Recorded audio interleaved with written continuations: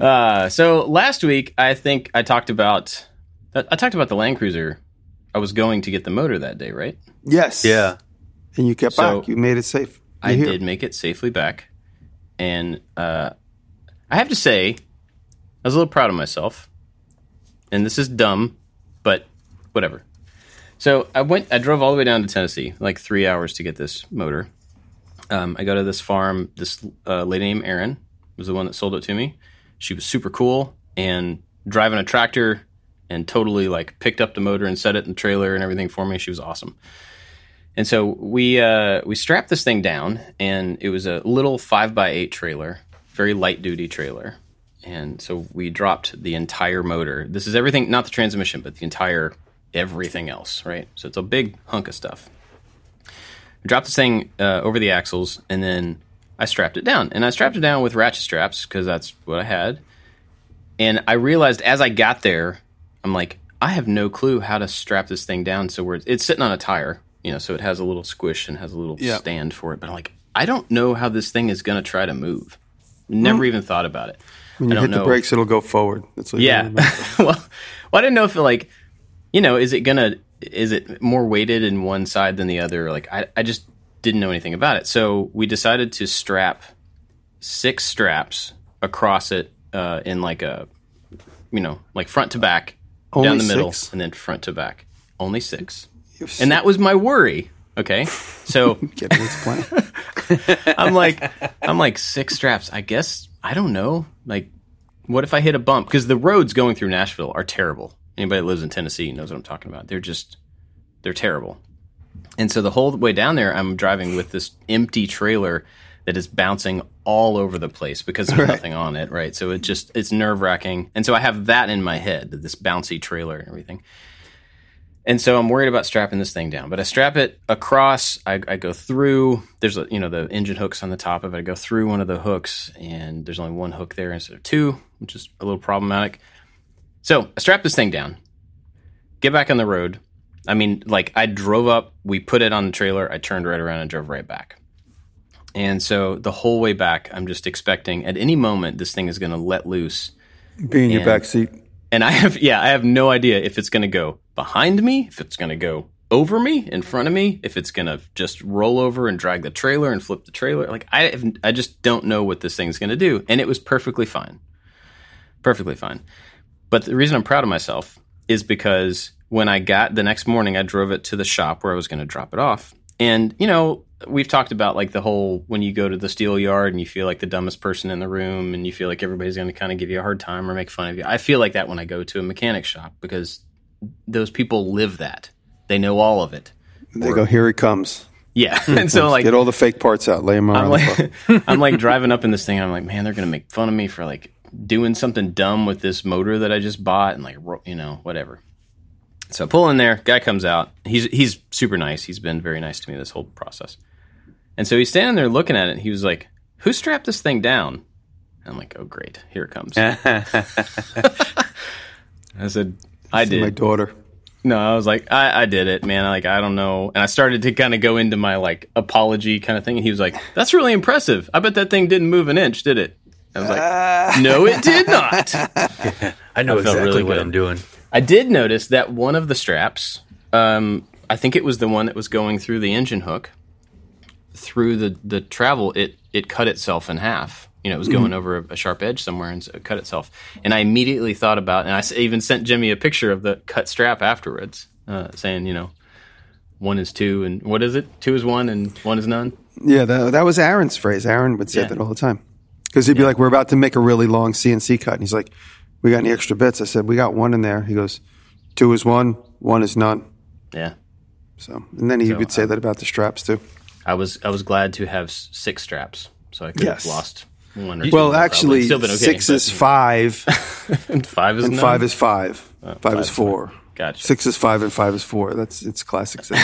Jimmy, man, you sent that photo, and it looks so complicated. Modern engines just look so complicated with hoses and wires and everything coming out of it. Is it a straight 6? Yeah. And it has way more, like, it has everything on it. All we really need is the block. And so when, after he complimented my strap, job, he he was like, "Wow, you really got the whole thing, didn't you?" And I mean, I just went down there and bought it. She threw it on the thing, and we left. And I didn't really, He's like, that's going to be an extra day of work. Yeah, it has a bunch of stuff that has to come off of it, which I should have thought about ahead of time. At least taking off the things that I recently replaced on mine, because the component, like I put on a new water pump. It's better to have extras. If it's included in the price, always grab them, because then you could either resell them. But I mean, I should have taken them off before I took them to his shop, so he didn't. I'm now paying him to unbolt the things that I could have unbolted. But so anyway, we talked about it. He now that he has it, he was going to call the machine shop and start scheduling, trying to figure out how long it would take and everything. And I asked him, I don't know anything about this rebuild process or swapping an engine. Like, this is all very new to me, so I have no idea. Are we talking months? I assume we're talking months. And he goes, well, it really depends on the machine shop and how much time they have. Once I have the rebuilt motor, it'll take me 2 days to get it all in and out. And I'm like, what? Like 2 days to take an engine out? I mean, I guess he'd have to take the other one out first. But to put on all that stuff that he doesn't need right now that's on there and put it back in and get it working in 2 days, that seems crazy to me. Again, it's not my world yet, but I don't know. It seemed like a lot. So that was a week ago, and I have not heard anything from him since. So I am going to follow up at the end of this week and try to get an idea of, if he's talked to them and what the plan is. Because, man, I miss having a car. That's for sure. I would look for like mechanics Facebook groups and see if like photos of your strap job is just being passed around on all these different groups. Like, I told him it was great. He believed me. Look at this idiot. He felt really good about himself for a minute. He believed me. Yeah. That's funny. So a couple of weeks ago, one of my neighbors is making this crazy hitch. I don't know if it's ever going to work, but I just did what he wanted me to. He had chalk marks all over his steel for me to weld. He's got this crazy, he's got an extended Ford with an extended cab, dually, the 8-foot bed, and then he's got like a 10 or a 12-foot camper that jumps into the back of it sets in the back of his truck. And then he wants to pull a trailer, so he's got this 2 or 3 foot extension that he needs to have his trailer hitch stick out past. So he brought me all this steel tubing and all these different parts from a trailer company, and we welded them all together. So he has a receiver tube that goes into his receiver tube, but now has another receiver tube at the end of 36 inches. And then so because he was nervous, he put 2 receiver hitches on the car so that this tube has 2 sockets that go in. So it's 2 tubes that come all the way out because he was afraid of the strength of it. So it's like a fork that goes into the back of his truck. Anyway, that's a long story, but he hasn't driven it yet, but we welded it all up. He thinks it looks good. So in return, he says, what can I do for you? Because I didn't charge him. I said, well, he's a very skilled mechanic. I said, look at my Cadillac. It's leaking radiator fluid. So the other day he came and climbed all over the thing, and he didn't run the car. He actually did an interesting thing because I couldn't find the leak, especially while the car was running because it was being thrown everywhere. I couldn't pinpoint it. And he just puts a little pump that clips onto the top of the radiator, and you pump it up to 10 or 12 pounds of pressure, whatever the radiator's rated for. And then you could just see where the leak is coming from. It just starts leaking because that's the pressure that the engine would put on it. But the engine's not running, so it's safe to try and claw around it and look for it, which I thought was a great tip. And he found that it's leaking out of the water pump itself. So it's leaking out of the bearings. The water pump it's a 1957 Cadillac, 365, I think. It has a bearing where the rotational part of it connects to the fan. And there's a weep hole next to it. And he said that weep hole is to indicate when the bearing gives up. So the bearing is giving up and it weeps out of the hole, just to let you know. So it's like, okay, that's like, the red LED from 1959 is that if it's leaking, but it's leaking from that specific spot. Diagnosis what could be wrong with it. So went online, went on eBay, and bought another one. Found one right away. Apparently, this pretty popular product because there's a lot of them for sale. $250, but it's a crazy water pump. It's not like the ones you might see now where it just goes on the front. It's almost like the shape of a heart that goes right on the front of a new car. This, from the 50s, goes into the block in 2 spots above and 2 spots below. It's like a heart. It's like a heart with all like the aortas and the ventricles still stuck to it. It's crazy. And so he and I were looking at it, and he goes, wow. He goes, we got to take that off. Oh, yeah, we got to take that off, too. Oh, we got to take this off, too. Oh, and that, and that. and that and that, and that uses that bolt, shares that bolt. So I have to take the entire front of the engine off to put this thing on, because each one of the aortas, so to speak. So there's 4 aortas that go into the engine that are separated from the actual casting of the pump itself. They're appendages. Each one of those bolt patterns use other brackets to bolt to the front of the motor. Oh, so yeah. I won't even remember how to put the damn thing back together. But anyway, so I said, look, I'll make a deal with you because now it's a lot more work than what I did for him. I said, when we get the parts, we'll bring it inside. I said, I'll do all the breakdown and you install it, and then I'll put it back together. So, yeah, looking forward to that. It's going to be great. Sounds like it. Yeah. Well, David, what engines have you taken apart in the last couple of days? Absolutely none. I should be taking the go-kart engine somewhat apart and changing the oil and checking things, but it turns out I'm not going to be able to race this weekend because we're having the trees are finally coming down in the backyard where we're going to put the new shop. So I can't make this race, so I'm not even going to work on the kart. But I think since last fall, we've been talking to different companies trying to get these trees down and cost, and the costs have been all over the place. This was the lowest one at $6,000, and the highest one, I forget what it was, $15,000 or $16,000 or something like that. And they're in a really weird spot where like a crane would have to reach over a garage and pick them and pull them out. And this guy, who is, I don't know what you call it, he works for a local county. He's a triologist. He works for a local county doing this for the county, and he also does it on the side. He has a fully insured business that he does it on the weekends. And he's not using a crane. They're like climbing up into the tree and doing a section at a time and dropping it down. So that is step one of the new shop. So it is I think we've decided to move forward with the new shop. I've been debating it for 6-8 months, and I think the cost is it's going to be worth it. I've decided every gamble that I've taken so far has paid off. What's one more big gamble? What's one more? Spoken like a true gambler. Yeah, all in. We're going all in. Just slide the chips in. Yeah. What could go wrong? Yeah. It's always worked out. And I think that's really cool. So what's the plan with the new shop? Like, remind me about... So there's a 2-car garage that is my wood shop. And that door is sealed. The garage door the tracks have been clipped. And so you can't use that anymore. I want to turn that into the metal shop and the car garage. And then expand it the back. So the back end will be the new wood shop, and it will be almost the same size, maybe 10 foot longer, just slightly bigger. So make it longer. I'm making it as long as I can. I'm going to the back of the property. This is my one chance to make it bigger, and it can only be slightly bigger. So the funny thing is I have a decent, I think, tool setup and workflow. So the new shop is going to look exactly like the old shop. It just moved over. It just moved over. I can't put the metal shop in the car garage behind it because there's no way to get a car back there. So, plus my floors are. Ramps. Like you could have a ramp that goes up over your wood shop. It goes up and then a hydraulic drops in. It'd be kind of cool. Yeah, totally worth it. Yeah, total like Colin Furze video right there. So I'm excited and nervous about all that. And the funny thing is, when it's all done, it'll look exactly like the current shop. So it won't be this, Jimmy's fourth shop or April's new shop or anything like that.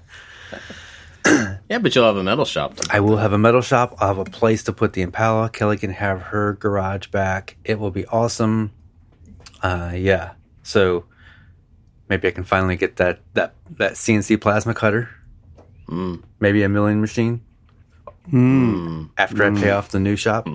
Yeah. Right there. So, next thing. Spend all that money. If you put it out there when you're ready, you'll get those things. You can certainly get some old machinery, close to free. You'll always find that one guy that's like, you know what? You should have it because you need it. and then someone will just give you Grandpa's CNC machine. I see Grandpa, no. Grandpa's CNC machine. No. Yes. I meant to say Grandpa's from Bridgeport. It's only a matter of time. It's only a matter of time. That's funny. I don't know what he used to do with it. He was on YouTube. I don't know. You can have it. Oh, man, I never even thought about that. Yeah. That is so weird. Yeah. My kids are going to be like, yeah. You can have Grandpa's CNC machine. You can have a laser cutter. I don't know. Now we just think of things and they disappear. I don't know. Yeah. Imagine it's so funny. He used to like go on the computer and like make stuff. Silly dad. Silly grandpa. Now the mind reader box just does everything for you. That's right. That's hilarious. We had a couple estimates on the shop last fall, maybe over the winter, and the numbers were way more than I expected. To me, building a box seems simple and straightforward, and there's no plumbing, and the prices were a little bit more than I expected. And I talked to a contractor friend, a guy that didn't want the job, but he says like those numbers are pretty good. I'd probably quote even higher. So I'm like, all right, I guess that's what it cost. And the outside and the siding and the roof would match the current house and garage, so it would just look like an extension of the garage. And it's kind of funny that these. So I don't want to get too behind the scenes, but I had these numbers for the new shop. I'm like, can't afford that right now. And certain things happen where deals have been made, and all of a sudden, I have a couple deals that almost equal the cost of that new shop. Right. Like these deals appeared out of nowhere, and I'm like, it's so weird how the universe works sometimes. Like I wanted the shop, cool, and then the universe is providing me a way to get the shop. If my story is any example, it's really funny because I remember when I had to give Kyle $40,000 to start building this building. He said, this building, he charged me like $47,000 or $48,000 just to build the building and the roof. And that was with his time and the materials to just build the shell. I'm going to make it clear. That was just the 2x8 structure, the shell, the foundations along the wall edge, so that just included the building shell and the roof. That's it. It didn't include the windows, the doors, the floors, the insulation, and all that other stuff. So I remember that was all the money I had at the time. And I said, let me give it to you now. He's like, no, give it to me when we're done. I was like, I'd rather give it to you now. So this way I won't spend it on anything else. I'll be able to still make my monthly budget. And he's like, no, just give me part of it. So I only gave him half, and then I gave him the other half. But it's funny because I said, once I spend this, it's just going to be a carport. It's going to be a very expensive carport. And then I remember that I that was done. So that was like October, November. Now it's December. And I get Dave over, Dave the Mexican carpenter, and his crew to look at the floor. He's like, yeah, we could do the floor. And now I'm thinking to myself, we'll do the floor in a year from now. He goes, we could probably have it done by like December 20th. I'm like, you mean like this December 20th, or you mean in a year from now? He goes, no, December 20th, like in a couple of weeks. I had no money at all. I was like, oh, okay. How much is it going to be? And he came back, and because it has radiant heat in it and it's giant and it's thick, it was $35,000. And I just said, I have no idea how I'm going to pay for that. I mean, I could always dip into my secret credit card stash, which I didn't. But I said, if I could pay it off in increments. He's like, yeah, no problem. And the universe knew I needed the money, and I started making the money. And, various commercial jobs and various things started coming in, and I paid it off actually by the end of January. So the idea of forcing yourself into these opportunities and, putting all the chips in the pot and being like, all right, well, worst case scenario, I'm broke and I have a cool spot with a muddy floor. And then it was like, okay, the worst case scenario is I have a cool carport and a perfectly flat cement floor. I was like, okay, the worst case scenario is I have a carport with a cement floor and no doors but just windows. Okay, worst case scenario is, eventually the siding will get painted. So I just kept thinking to myself of like, if this is how it stays, at least it's better than what I had. Yeah. But, as I inched my way through it all, it is all paid off. Same with the barn. I'm like inching my way through it. And it's right. If it stops right now, it's paid off. I'm not like, I don't have like half of a barn and $100,000 in debt. I have half of a barn that has a roof on it. I could still work underneath it. But it's not going to happen. I'm just slowly taking that formula and just inching my way through each time, doing a little bit more, a little bit more. To be a realist, I do have to counter a little bit of what both of you are saying. As someone who has full-time employees, my choices in regards to things like that, those big investments, I feel a different, and I've had employees before. This is not the first time I've owned a business where I've had people who I was responsible for paying. But you have a pretty different, For sure. set of choices about like the risks that you take when you know that if I run out of money, kids too. But just from a business perspective, like I can do things to move the business forward in big leaps and bounds, but it puts my ability to pay their salaries consistently at risk if I 100%. use all of the money that I've saved, toward, because there's several things like that I would love to do. I would love to take a risk and invest a whole bunch of money in a certain tool or a certain other things that we're working on. And I have to be pretty calculated about those things. Saying that, we did buy a building, and that was a big risk. Yeah. Well, I believe anytime you buy real estate, you're even as risky and as tough as it is. If you wait a year or 2 years, you could immediately sell it for a profit. I mean, if you want to do all the red tape and all that stuff that goes. To me, it didn't feel like real estate doesn't feel like so much of a risk as an investment. And that's precisely why I'm like I could take a home equity loan out of my house now for a huge amount. I wouldn't, and I don't need to. But the point I'm making is like I've invested more and more and more in this property. And, I paid probably about $200,000 for this house 17 years ago.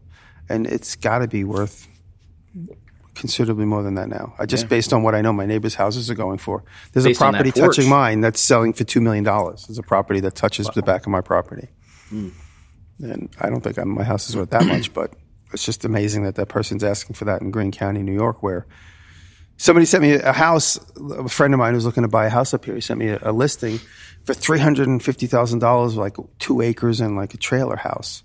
I go, this is cool. I go, if you bought this house in 2019, it would have been $70,000.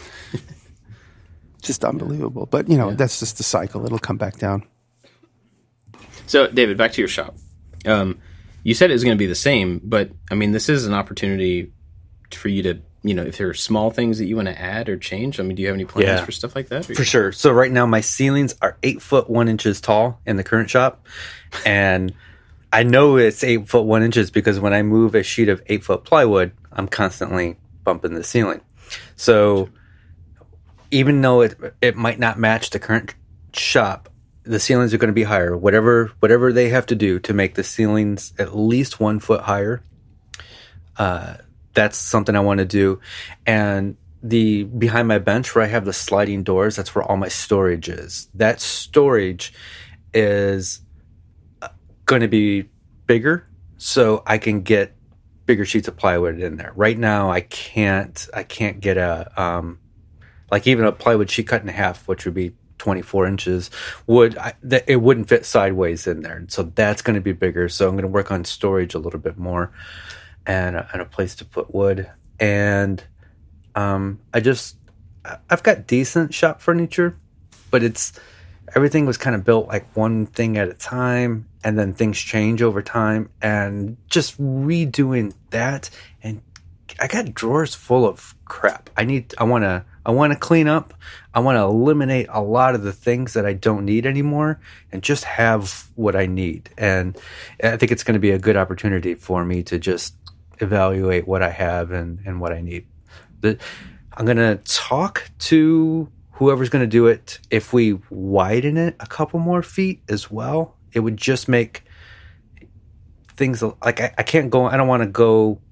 I want to go longer, but I also, if I can get 2-3 more feet wider, it would make getting camera tripods around a little bit easier. So, and then I got to see what the limits are to the city. I think the city right now says you can have 2 detached buildings, but I don't know what the size of those, like I think it would still be considered 1 detached building, but I don't know what the max size is of that. And if I can not get the city involved, I would like to not get the city involved. Never. Right. It's just things like that. Like I have, and it's possible, maybe the laser and the CNC actually go into the metal shop and actually opens up more room for the wood shop. I don't know. It's exciting. It's funny how just a little bit more space would change things dramatically. Like it's possible, but it's really, really hard to cut a full sheet of plywood on my table saw. I have to kind of move things around, and it's a pain in the butt. And then camera tripods are big and wide, so it kind of gets caught in things. Just a couple more feet would be absolutely amazing. It would be like a game changer. Yeah. Will you have to take plywood and stuff through the garage to get to it, or are you going to have an outside exit or like entrance, to bring material? Yeah. So what we will do is there'll be a big garage door that'll work on the front garage. And then to the other garage we're going to put in, I think it's called a hospital door. So it's just like a regular door, but it's really wide. And that's just going to be easier to get things in and out. And then there will be one more door to the outside, just in case, there's a fire or whatever, and there's a safe way to get out of the shop. Cool. That's exciting, man. Yeah. As far as tools, I really, in the woodworking stuff, I have what I want. I like all the tools that I have. I got a good system. Excellent. Speaking of tools, I bought a stud welder. Not a stud welder. I already had a spot welder. Spot welder yesterday. Yeah, they're fun. A couple days ago.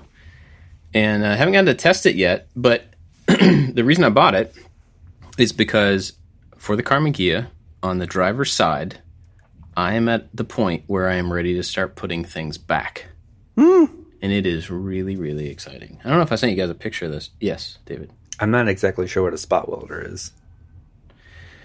So it is like a little pinchy welder thing that has these two pinchy things, and you pinch them around two pieces of metal, and it welds a spot in between them, like where they're contacting.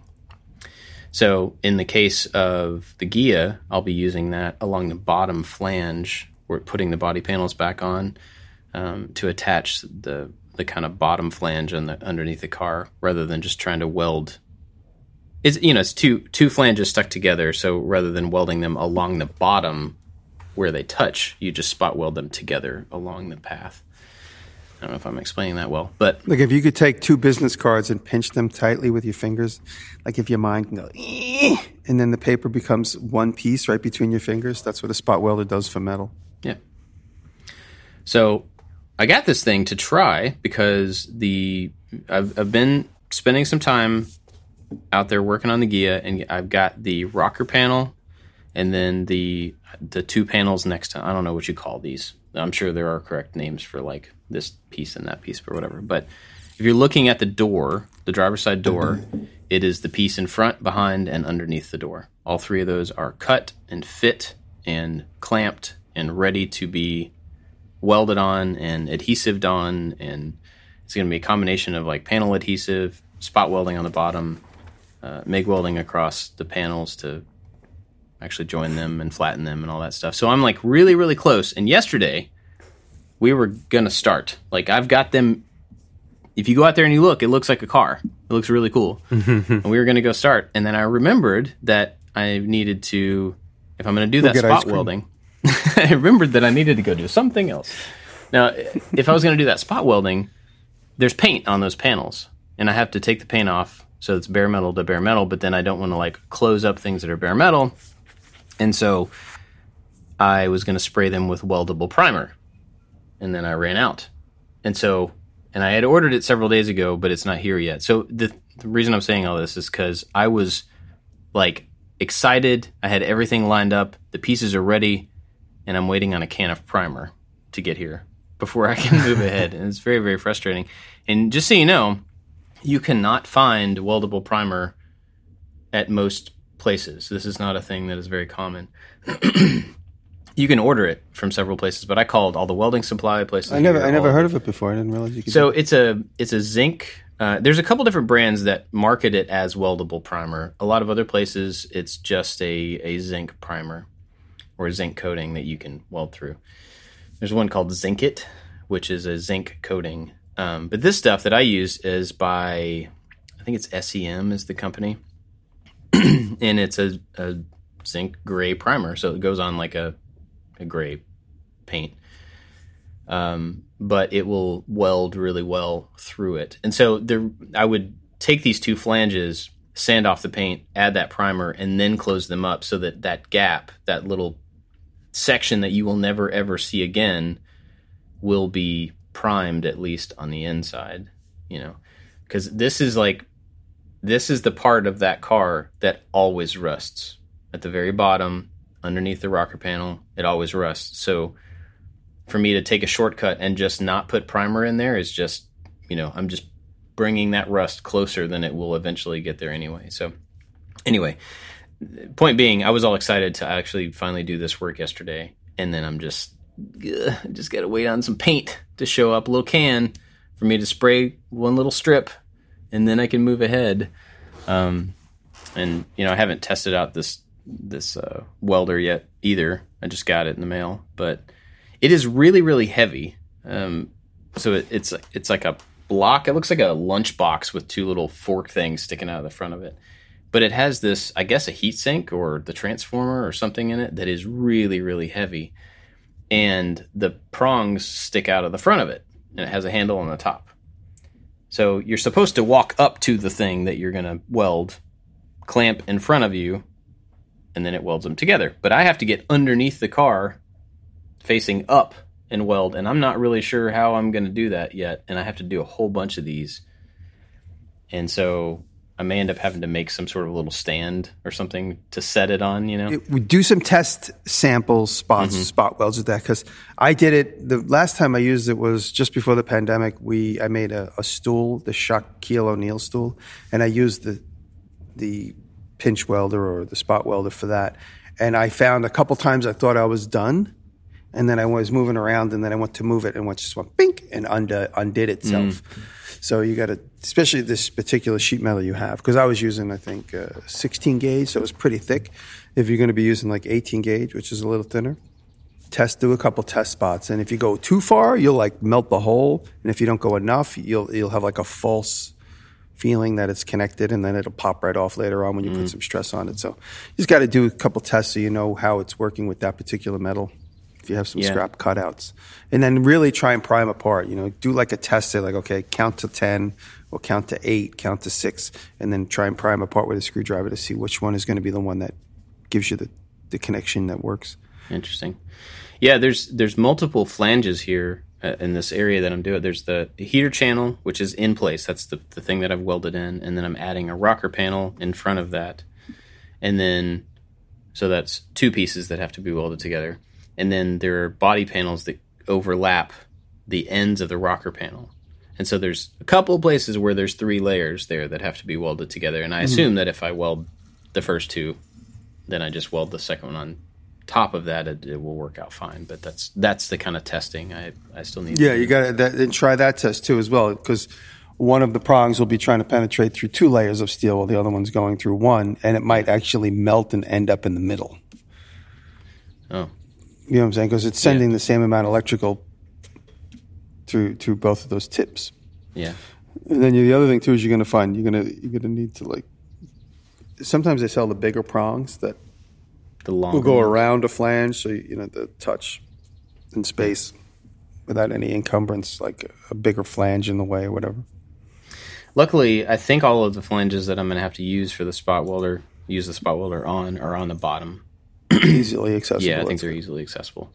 But we'll see. There's going to be a lot in this next step to, that's a whole new tool, using the panel adhesive to glue some of the panels together. That's a whole new thing, which I don't think is difficult, but it's something I've never had to mess with.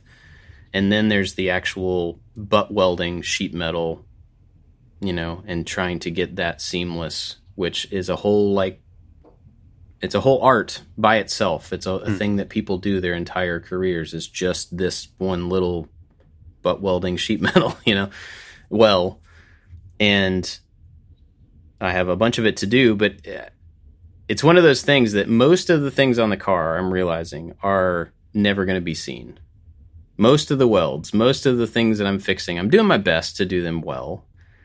But once they're covered up, they're covered up. Once there's a wheel in front of them, you're never going to see them. Once it's underneath, the chassis and the body are stuck together, you're never going to see it. But this is like, when you walk up to the car, this is the thing you're going to see. And if I mess it up, I'm going to see it every single time I walk up to the car for the rest of my life. So, well, there's also a peace in knowing that you're not going to paint it till it looks right. Yeah, that's true. Yeah. Or, until you think it looks right. Ask a few people before you paint it. Does this look right? Yeah. Well, I mean, I'm definitely taking my time on this thing. So, I'm not in a hurry to rush through it, and I'm not willing to move ahead if it's not right. It's just going to take longer. But I am excited about the fact that I'm at a point where things are beginning to go back on. Yeah. And I'm about to start building something up, and that there's still a lot more of that to do, of course. But I'm excited about getting this one little section. You can see progress done instead of whatever the opposite of progress is. Yeah. And I know we talked at one point about whether the door is going to fit back in or not. And where these pieces are going, I mean, if I do them wrong, the door will not fit back in because this is the opening for where the door goes. And so I was thinking about what you said the other day, Jimmy, about the, trimming the door or whatever. And I was out there fitting all these pieces, and I'm like kind of stressing about like getting it right, and like, how do I know if I get it right? And basically you can't know if you get it right until you put the door in. And so I stood back and I was like, well, I'm going to do my best on the body, but I don't know if it'll be right or not. So let me look at the door and figure out if I had to modify the door of a car to go in a different hole. How do I do that? Like, what is that actually going to take? And so I took the door and laid it on a table and started looking at where the seams are and where the different shapes are. Like, what if I had to make it shorter? How would I do that? Well, I would take the bottom and I'd be able to cut it here and move it up just a hair and then weld it back in. I mean, it would not be fun. It would look bad. But it is possible. What if I had to take this curve a little bit further in? How would I do that and not ruin the integrity of the door skin? So I started going through all of if I had to, I could do this. And if I had to, I could do this. I think Bob's trolling the car guys right now. Because right now all the car guys are screaming at their podcast. I'm not saying I want to do this thing. And the car people are probably, saying that's the wrong approach. But I'm going into this not knowing what I don't know and not knowing, how another person would do that. And I know everybody in the machining video, I was getting yelled at. Why didn't you just Google it? Why don't you just look at the manual? Why don't I whatever. You look up your reference however you want it. But I'll give you my suggestion. The thing is, I decided a long time ago that I'm not going to spend my life just looking up how to do things.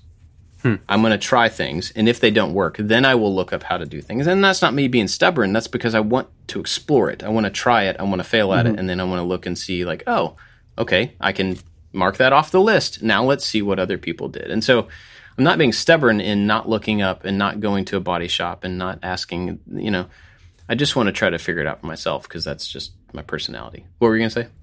I was going to say, now that you're up on the stand, you're in the air, this is what I would do. I would support the car with 2x4s to the ground, cut out the framework inside the door that you have now, support the whole car with 2x4s to the ground, cut out that X that's in the doorway, install the door, and make sure everything fits to the door before you weld anything.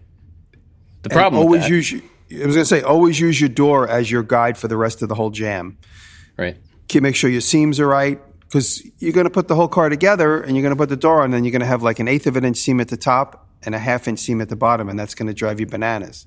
Yeah. I mean, there's ways of fixing that cosmetically, like I showed when I did my car, but you don't want any drastic things. You don't want like the metal on the door hitting the door jamb because the top is folded closer together.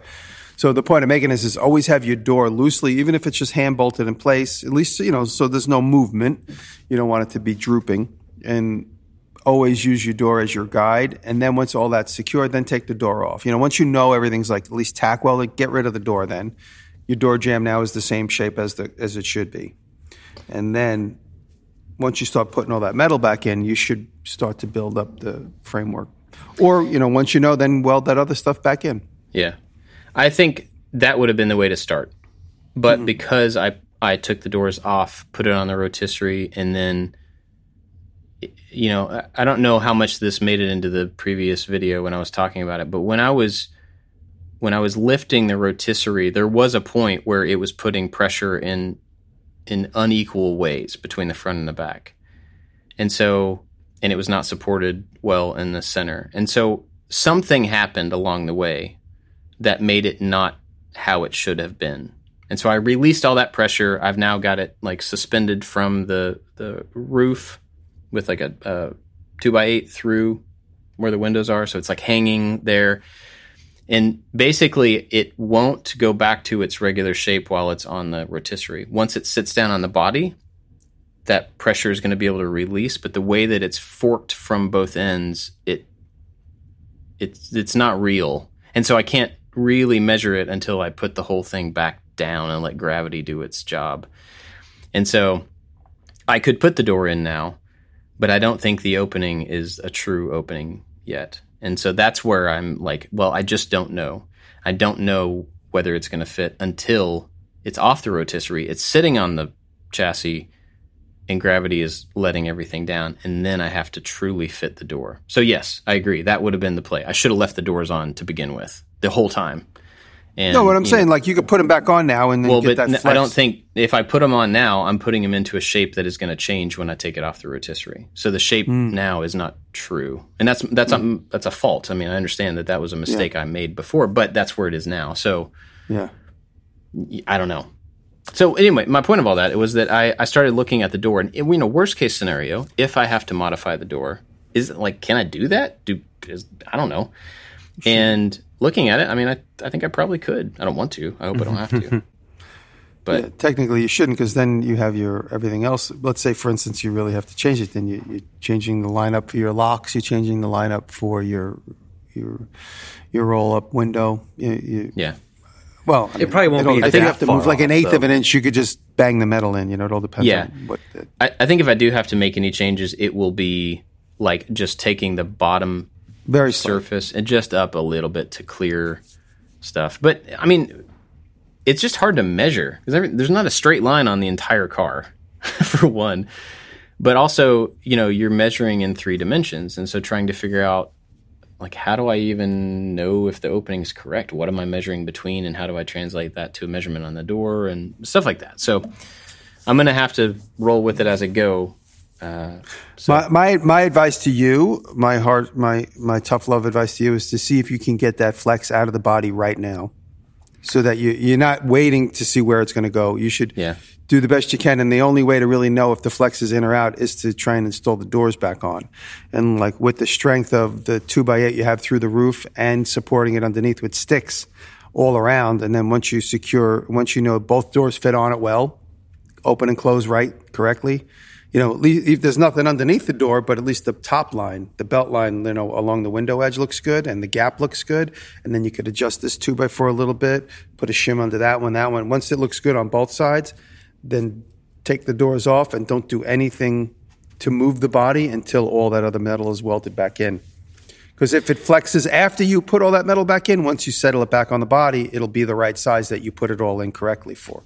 So, if you prop up the underneath the door and then you shim it and stuff, are you creating a false? I don't know. No, well, the point I'm making is if the doors are in place, if let's say you shim it and you get it all secured in space, in the air, and the doors both look good on both sides, you cut out those X frames and the doors look good on both sides, and you look down at the car and it looks normal and it feels normal, then it will be normal. Once you put it down on the frame, you shim it on the rolling chassis so that it looks good. So what I'm saying is, like, if you know there's a flex in it right now and you're going to do body work on it, you're either going to hold that flex in place forever, or it's just going to make other stuff down the road more complicated, i.e. installing the doors. Yeah. So if you know there's a flex in it that's going to go away later, get rid of it now. And the only way you're going to know is by putting the doors back in. But like I said, before you put the doors in, you got to cut the X's out. And to cut the X's out, you got to support the whole car with 100 2x4s or maybe 5 2x4s, whatever that is, just to make sure. I'm just going on the last couple pictures I saw of it.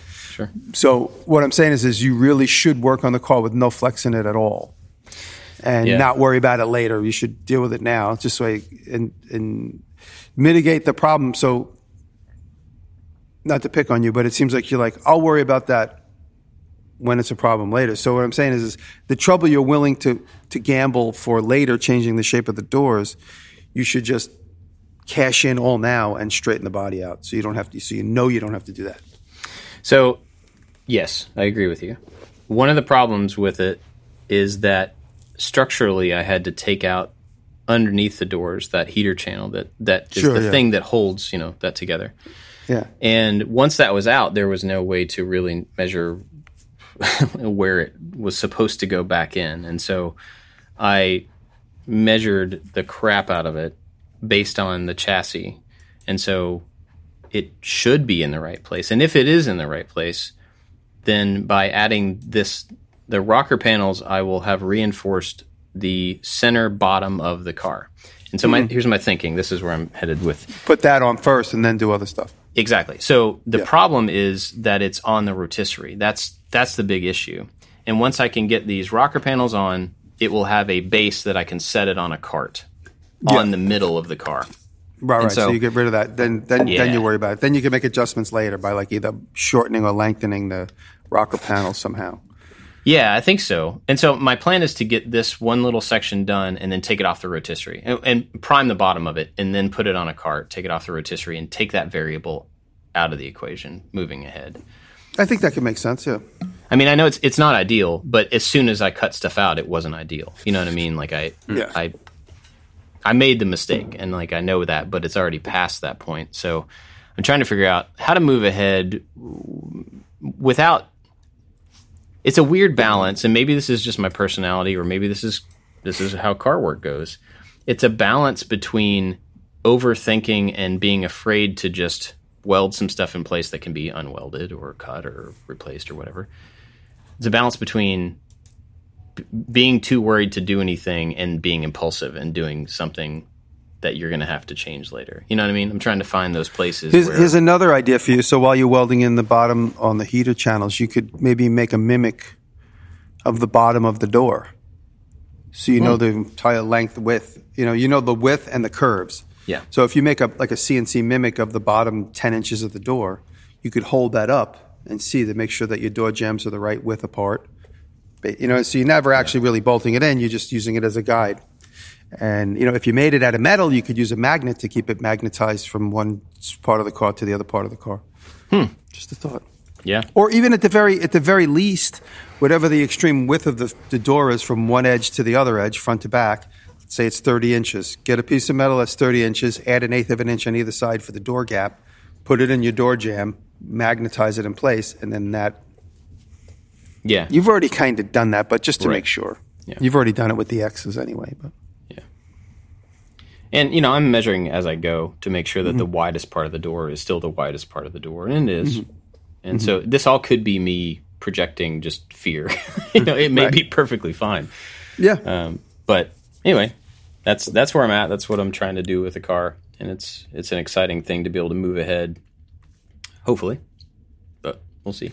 You got to put the Land Rover engine in the Kia. That's really the Land Cruiser It would take up the entire back. Franken Gia. What'd you say, David? I said, when do we get to talk about performance and all the the massive engine we're going to put in there and the tuning and the big old brakes? Yeah, maybe someday. Suspension. I still would love to make this thing electric. That would be cool. And I don't know. Have we talked about that on here before? I think briefly, because It's come up. I thought briefly about making the Impala electric, which would just blow people's minds. It would get you kicked. It off would the get me internet, kicked I'm off sorry. the internet. Yeah.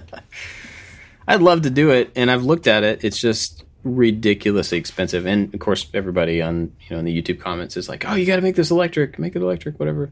And I agree. It would be really cool, but I don't know if it's like $28,000 cool. Like, it's so expensive. The batteries are the problem, but So if I can find some cool, company that wants to just like sponsor some batteries or something, maybe. But luckily, I've got a long way to go before I get to that point. And it's something that, the electric conversion could happen even after the car was completely put together and stuff. It's not unheard of. Yeah, and get cheaper and be more common down the road. Yeah, theoretically. Well, we blew 50 minutes. We had a topic. We even had a topic. What? We didn't get to it. Somebody write this down for next week. Do we want to go through the topic or do we want to save it? Let's do 5 minutes on the topic. 5 minutes on the topic. All right. 5 minutes. What was the topic, Jimmy? So the topic was recently I had a few conversations with friends and fans that are, it seems, and we've brushed on this in various ways, but just to highlight it as an idea, it seems a lot of people are waiting for that strike of lightning to do something. They don't just begin to do something. So I speak to a lot of friends and they're like, yeah, I'm going to do something, but I just haven't gotten the idea yet. And I'm like, well, if it's going to be, for instance, a bookshelf and you just don't have that strike of what it is, I always advise people to, now let's just say maybe it's just a random content video, not necessarily something you need something for. If you need to make a content video and you're waiting for the most original thing to come along, my advice is to just look around and come up with anything, and just start making that. While you're making that, start thinking of the most important, groundbreaking lightning strike idea, and then you have a better chance of it coming to you while you're working on something than if you're just sitting, scrolling, thinking, which one of these pictures is going to inspire me? My point is you're only going to really come up with that. You get all that input constantly in this day and age. You're getting all that input, especially if you're interested in cars or if you're interested in go-karts. You're getting that input. It's when you're physically doing something is when your brain's like, hey, remember that picture you saw? Mm-hmm. That picture would be good right here in this application. But you're not conscious of that. That has to happen while you're physically doing stuff. So the point I'm making again and again and again is like, do stuff with all that input, but while you're physically doing the stuff, that's when you're going to have the breakthroughs. And that's what you're looking for is the breakthroughs. So many people have the breakthroughs. I believe you have the breakthroughs while you're tinkering. So many people think they're just waiting for the breakthrough to happen. And you're not going to get the breakthrough if you're not tinkering. And tinkering could be starting a half-baked project, which you don't really believe in. But you won't get the breakthroughs just by sitting and scrolling or sitting and eating lunch. I mean, it will happen, but it won't happen as often if you're not tinkering. I find, and I think there's an actual term for this, but I don't know what it is. I find the breakthroughs come when I get to if I just get started and I get to a point where I'm stuck, the breakthrough comes that night while trying to go into bed or just later while I'm not thinking about the thing. Mm-hmm. Yeah, well, that's it. You primed yourself. And you got to prime yourself by tinkering. And a lot of people just wait and wait and wait. They're like, yeah, I'm going to start a YouTube channel when I come up with a good idea. I'm like, then it's never going to happen. The conditions will never be right. Yeah. You got to set the conditions by starting to do something.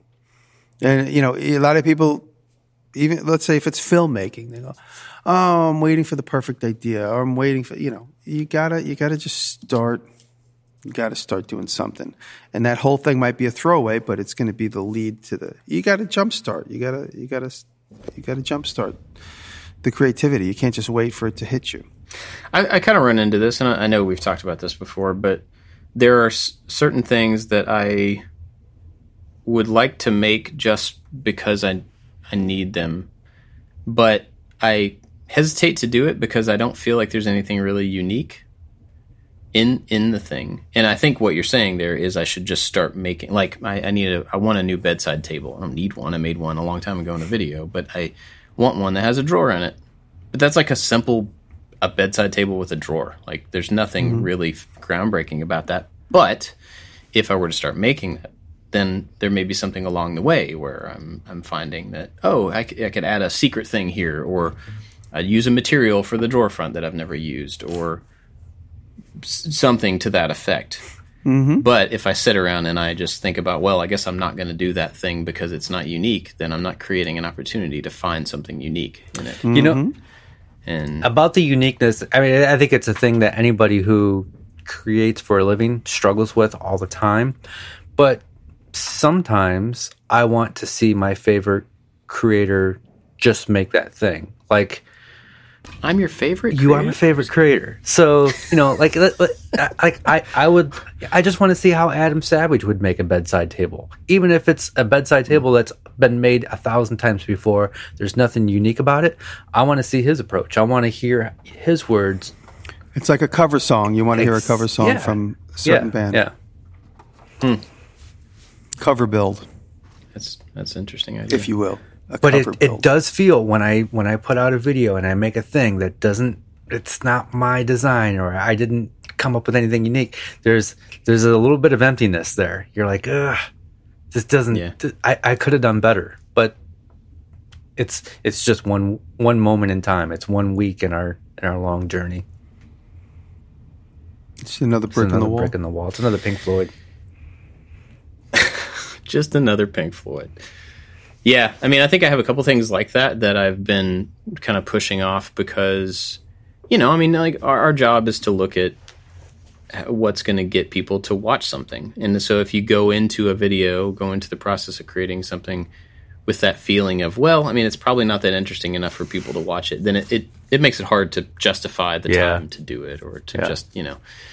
And so I think there's, with just the way viewing habits are now, I think everybody has to work a little bit harder to get in front of people than we used to. And so it's becoming harder and harder for me to justify just a simple little thing that doesn't have like a standout feature, doesn't have a special this or a whatever. Got to have the hook. Yeah, we always. What's funny? I committed to promoting these router bits a little bit, so I had to do 2 or 3 videos with the router bit promotion, and I looked around the other day and I was like, okay, what am I going to do with a router bit? And I had just had this conversation with my brother in California. He needed to cut a perfectly round table. I said, use a router. He's like, well, I don't really have one. My brother's, he calls himself the Fred Flintstone of the maker movement because he just needs a hammer and a screw gun and a chop saw. That's it. Everything else is just complicated for him. So I said, you could cut it with a router. And he's like, I don't know. Can I just use a bandsaw? I'm like, yeah, because it was a big circle. I said, as long as you can support it, maybe 2 people, you can do it. And that's what he ultimately did.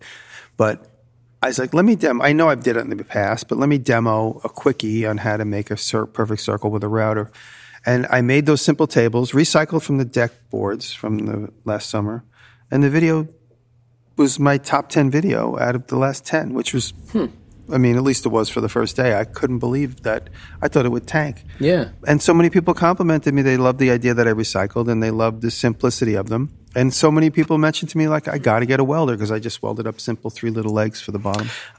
Wow. But there's a total project like we just discussed. Yeah. And I was just going for just efficiency and style, and I kept everything mostly on the table saw just to show somebody, the table saw and the router, that anybody could do this. I was about to throw the pieces through the planer, and then I was like, I could just skim coat them with the circular saw blade. I don't have to plane off the paint. But go ahead, Dave. I see a lot of jigs for big circles, like cutting a perfect circle on the bandsaw, cutting this perfect circle with the router, or even with a table saw. And the bigger the circle is, the less perfect it has to be in my mind. Like, I can just draw a circle and cut it out with a jigsaw, and nobody is going to know that it is not a perfect circle. Right. I think a lot of just stay on the line. That's my yeah. Yeah. So the point of my bringing up this week's video is that I didn't expect it to do anything, but sometimes simple is more relatable in general. If it's views we're going for, if it's YouTube content we're going for, but in general, if you want to build something for your house or your home and you're looking for that most incredible, groundbreaking idea, I think just start building something.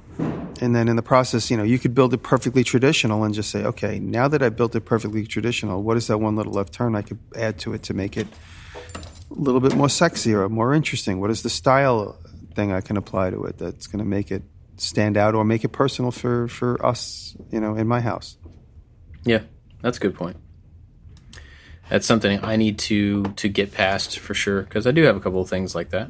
It could be a color treatment, it doesn't necessarily have to even be anything outside of, when we all see an interesting object that's painted a completely unexpected color, you always say, "Oh, wow, that's cool." Like, remember about 10 years ago, beautiful French style furniture was all painted one solid color.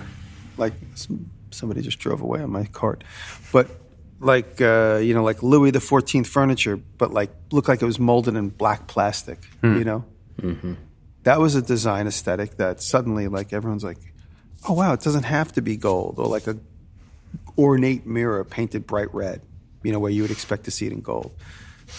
That was an application invention that somebody somewhere along the way, some stylist, came up with. Yeah. This probably sounds like more of like a window dressing invention or innovation. But it's a simple application to something that was traditional that made it new, made it fresh. Yeah. And that's a good point. All right. Well, so tinker the job. You got to work for the breakthroughs. You can't just expect them to hit you like a car. Got to work for the breakthroughs. That's good. It's just like avoiding getting hit by a car. You're avoiding the breakthroughs by not working. What? There you go. Anyway, just mic drop. Perfect. Well, I'm going to thank our Patreon supporters. You guys can find something to recommend, which I do not have anything this week. I'll find something. Big thanks to everybody over on Patreon that supports this show. We are very grateful for everybody over there, all different levels. But our top supporters are Full Steam Designs, Odin Leather Goods, Rich at Lowen Designs, Blondie Hacks, Fun Kiss Artistic Creations, You Can Make This Too, Chad from Maincrafting, Works by Solo, Albers Woodworks, and Corey Ward. But there's other people over there, like Gordon Crago. What's up, Gordon? Other people that support us, and they all get the after show, which we're going to record right after this, and it's another 15-20 minutes of just jabber and secret stuff and whatever. So we're going to do that after this, and if you want to get that after show, go to patreon.com/makingit and help us out. That'd be super cool. And if you don't want to do that, you could go leave us a review. Really glowing, super nice, awesome. They're the 3 most handsome men in podcasting kind of review. Or you could share the show, tell somebody else that you think might like it. Let them know. That'd be cool. Or you can just sit in silence and enjoy it. That's fine as well. We're just glad. Whatever you do, please don't go back and re-listen to all the old episodes. Have you heard of these people who do this? Yes. There are people who drive a lot who have told me that they have listened to the entire, this is 359, they have listened to the entire length of the show several times. I'm joking. Which that's I don't amazing understand. to me. It is amazing, but we're not that interesting. Especially since there's no real structure to the show. You're not like, oh, I want to learn about a thing. I'm going to go listen to the Making a podcast.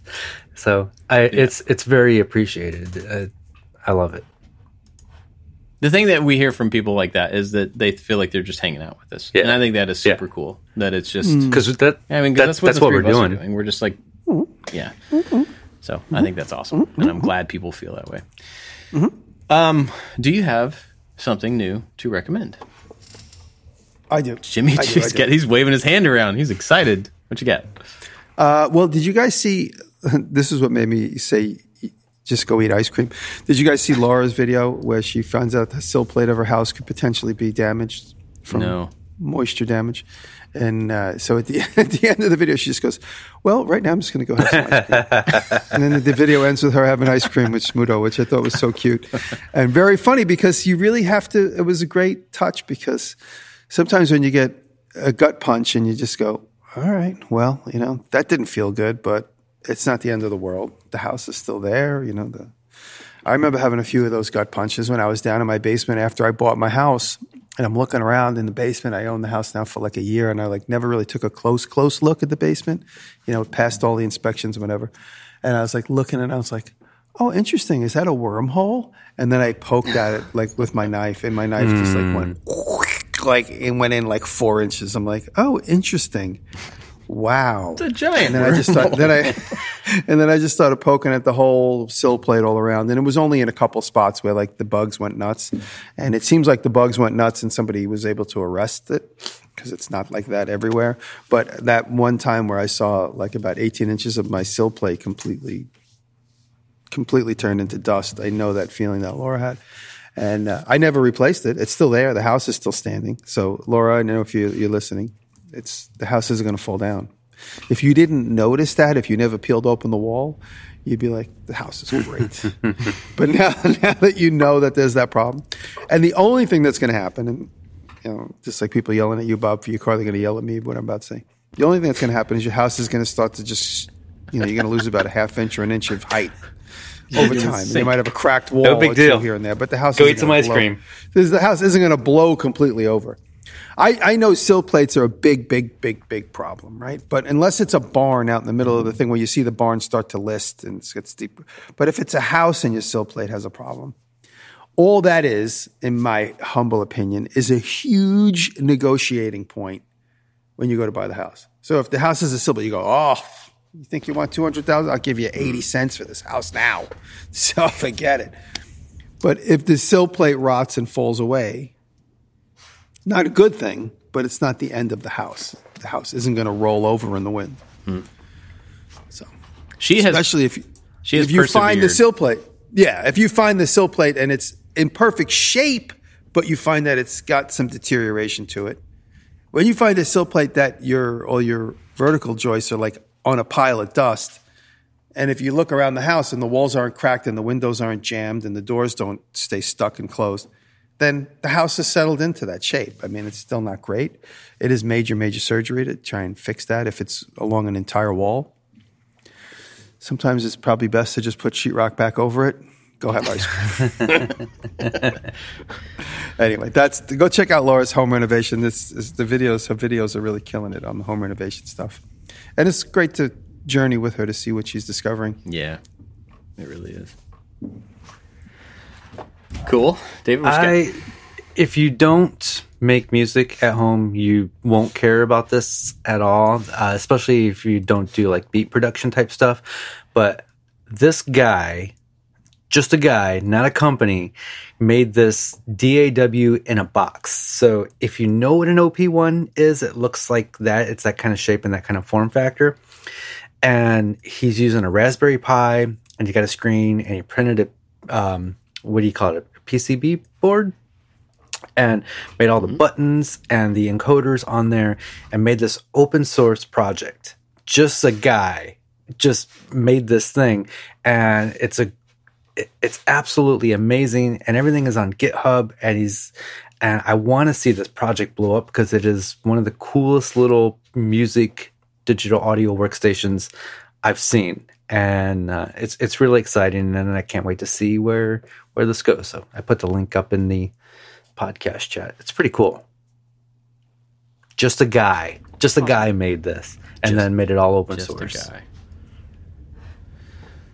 Cool. I haven't really been watching anything new lately, but I've talked about the Smuggler's Room before, Brian and his wife Clarissa. And they make some awesome like Star Wars inspired stuff. But they just released a video of them making Mandalorian costumes, which they've been working on for a long time. And the reason I'm pointing this out is because I've done a couple of prop videos over the past several months the videos have done horribly. Whatever, that's just the way it is right now. But Brian makes really cool stuff, and I want to make sure that because he's making a proper costume video that it doesn't do as poorly. So I want to try to send some people to watch him. He makes really good stuff and doesn't have like a huge arsenal of tools, and he gets some really great results both with costumes and props, and just like he's building a Star Wars room, so there's lots of furniture and all this other stuff, and they're really nice and very cool. So I'm gonna put a link to that one. You should definitely go check it out because he made some cool costumes. Did Megan show you the Mandalorian? Yes. Metal? Yes. Isn't that crazy? That guy is so skilled. Yeah. There was a guy on Instagram who made the Mandalorian helmet out of metal, like a traditional knight of armor style. Just so good. And his video technique is funny. He doesn't show you a hammer and stuff for hours. He just like takes a piece of metal, hits it with a hammer, and then it's the shape. It's just done. Yeah. Done in film technique. It's really cool. Yeah. Cool. You guys got anything else? You got to look for that breakthrough. Okay. Cool. Well, thanks for listening, everybody. And we'll catch you next time. You gotta say it.